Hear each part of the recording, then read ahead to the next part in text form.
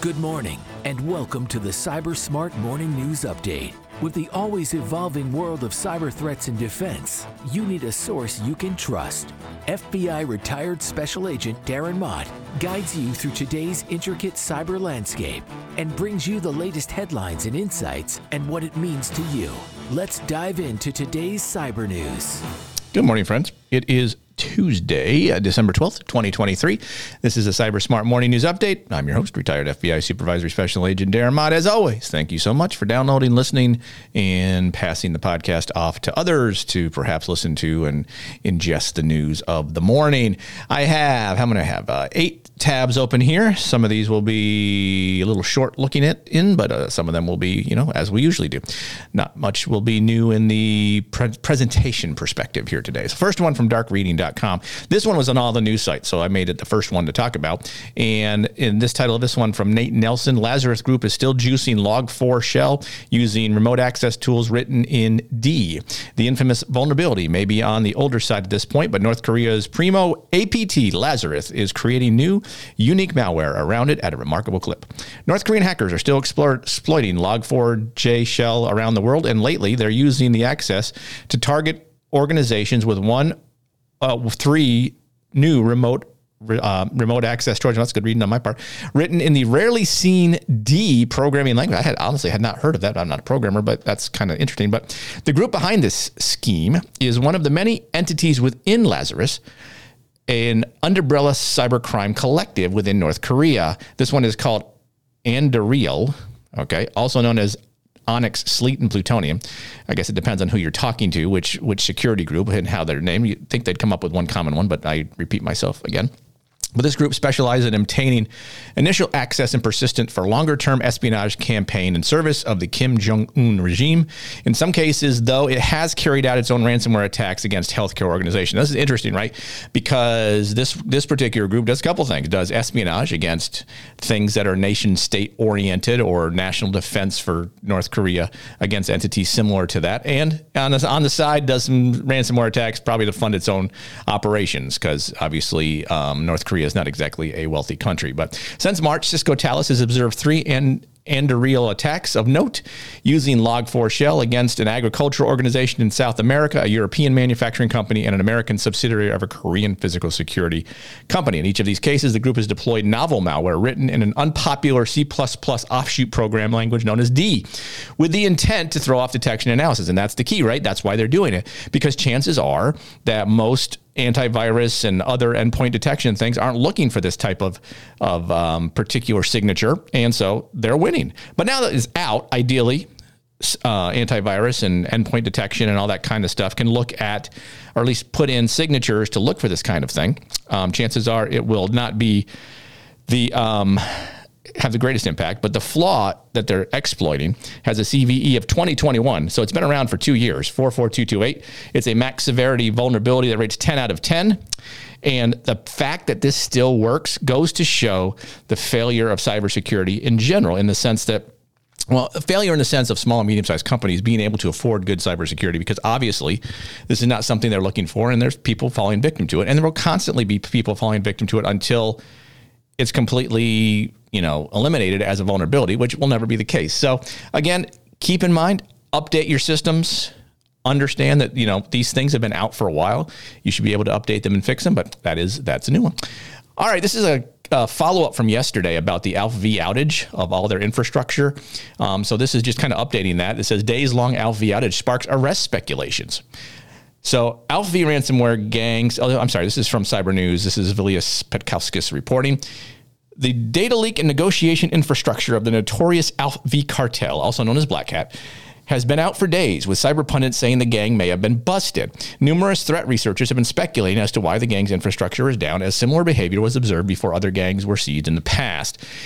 It is not uncommon, quote, for ransomware groups to have the infrastructure take extended periods offline, particularly in the aftermath of a law enforcement operation, says Chris Morgan, senior cyber threat intelligence analyst at ReliaQuest, who told that to Cyber News.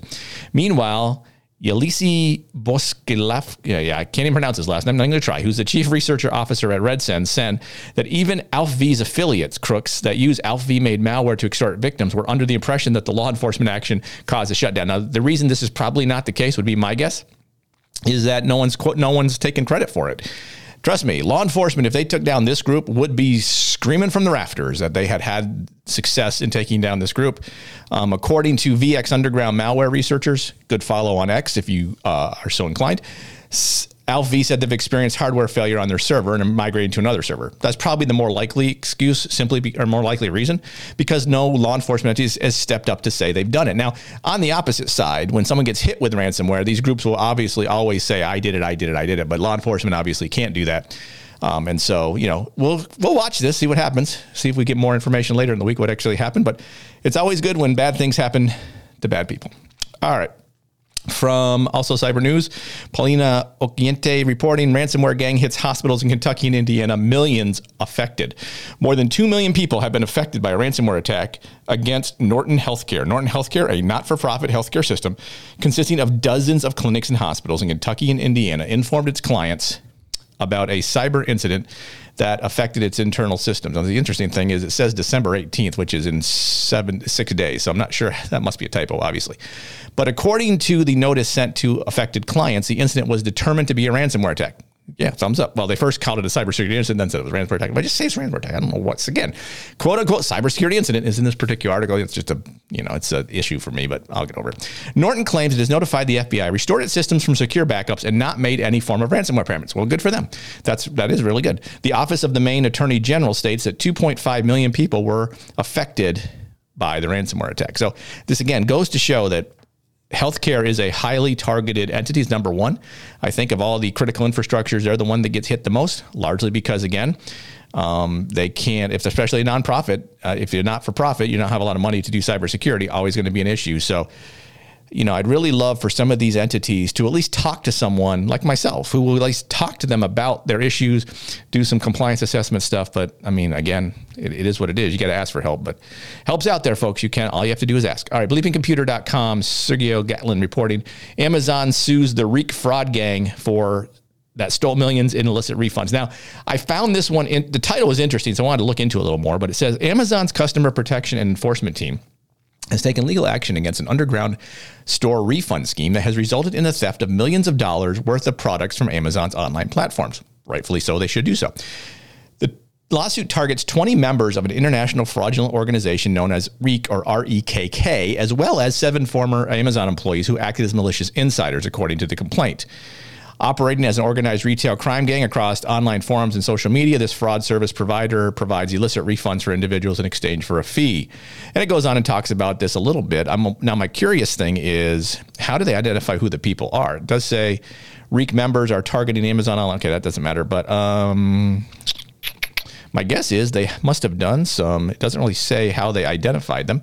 But somehow they've identified the people to put them in a lawsuit. Now, if it's just usernames, good luck with this lawsuit. But I will say for the 7 former employees who are insiders, those guys are going to get nailed if this comes to fruition on their side. It's again civil. No one's going to jail, mind you.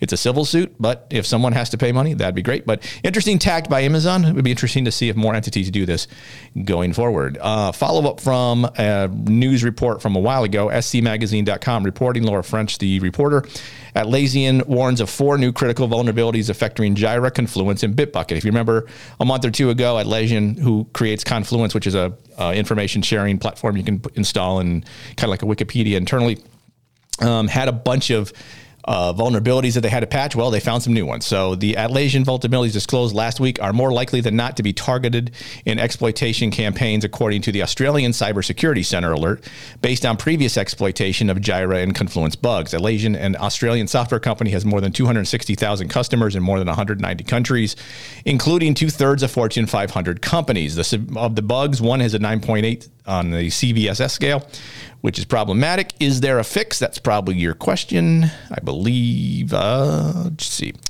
I'm scrolling down. Should be at the bottom, but doesn't say much if there's a fix yet.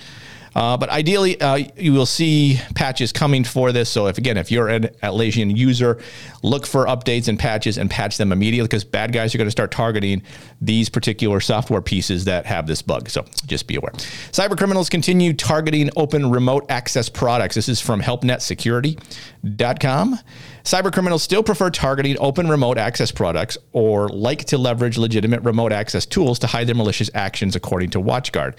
Threat actors continue using different tools and methods in their attack campaigns, making it critical for organizations to keep abreast of the latest tactics to fortify their cybersecurity, said Corey Netschreiner, Chief Security Officer at WatchGuard. Well, obviously, like listening to podcasts like this will help you do that, but I'm just saying.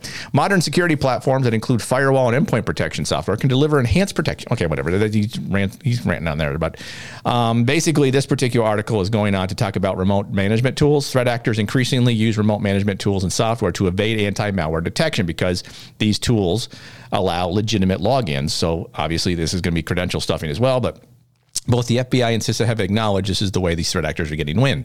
For instance, in researching the top phishing domains, the Threat Lab observed a tech support scam that resulted in a victim downloading pre-configured unauthorized versions of TeamViewer, which would allow an attacker full remote access to their computer. So it's not just remote access tools, it's social media that gets you to download these tools and give you access. So this is obviously a problem. If you're a business owner, you should disable as many of these remote management tools as you can and only use those that you need with trusted employees having access, and install multi-factor authentication, because this allows bad guys in over encrypted channels and going to be a problem. So that's a good article. I highly recommend you go check that one out.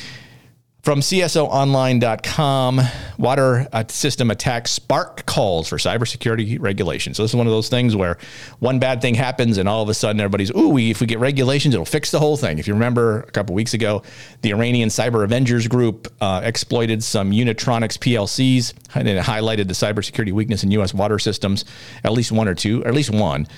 Perhaps, I think the second one had a ransomware attack. It was a little different attack. But this one was the one in Aliquippa, Pennsylvania. Now, if you notice, we haven't had any others that have occurred because there's other water companies in the United States that use Unitronics PLCs, but we only have this one. So we have one bad action where nothing happened, but now we need regulation. Not the way to go, people. Share intelligence on how they're doing it and then fix those problems. Don't just place regulations on the industry that's going to cost them money, and they're probably not going to do it. And then what are you going to do? Sue them? I mean, forget. I'm not going to dig into this article. The headline was one of those things that kind of bugs me simply because it's the knee jerk for bad things. I used to make this example in the FBI where they would create rules for everybody. And it's kind of like a horse owner, where a horse owner has 20 horses in a barn, and one of the horses breaks out of his stall and runs away. So what does the horse owner do? He shuts the door to the barn and beats the crap out of the 19 horses that stuck around. This is not the way you fix this problem. Regulation is not going to fix it, but somebody apparently thinks they do. All right, quick update apparently on something that occurred on the 11th yesterday. This is from Malwarebytes Labs. Amazon got hacked messages are a false alarm. Amazon customers have been seeing a message on social media that has caused some alarm. Most of the posts look like this, and they show kind of what it looks like. It says, Amazon got hacked for U.S. people. Check your Amazon account. Hackers added hub lockers, blah, blah, blah, blah. But apparently, let's see. Amazon spokesperson said, this isn't a data security matter and our systems are secure. Amazon pickup locations were added to a small number of customer accounts in error. We're working to fix the system. We apologize for any inconvenience this may have caused. With customers with questions about their accounts are welcome to contact customer service. But what this does show is what you should do if you have Amazon. Turn on multi-factor authentication. Problems will be all solved for the most part. All right, that's going to do it for the news today. All these articles are linked in the show notes. You're welcome to review them at your leisure. As always, thoughts, questions, comments are welcome. Darren at thecyberguy.com. Hit me up on any of my social media if you're so inclined. I am like 5 people away from 4,000 followers on LinkedIn. So if anybody can help me with that, that would be fantastic. Otherwise, know that knowledge is protection. If we understand the threats targeting us, we can assess our risk, proceed wisely. Enjoy the rest of your Tuesday. Tomorrow, Cyber Focus Wednesday. Cyber Smart Morning News is written and produced by Cyber Guy Productions.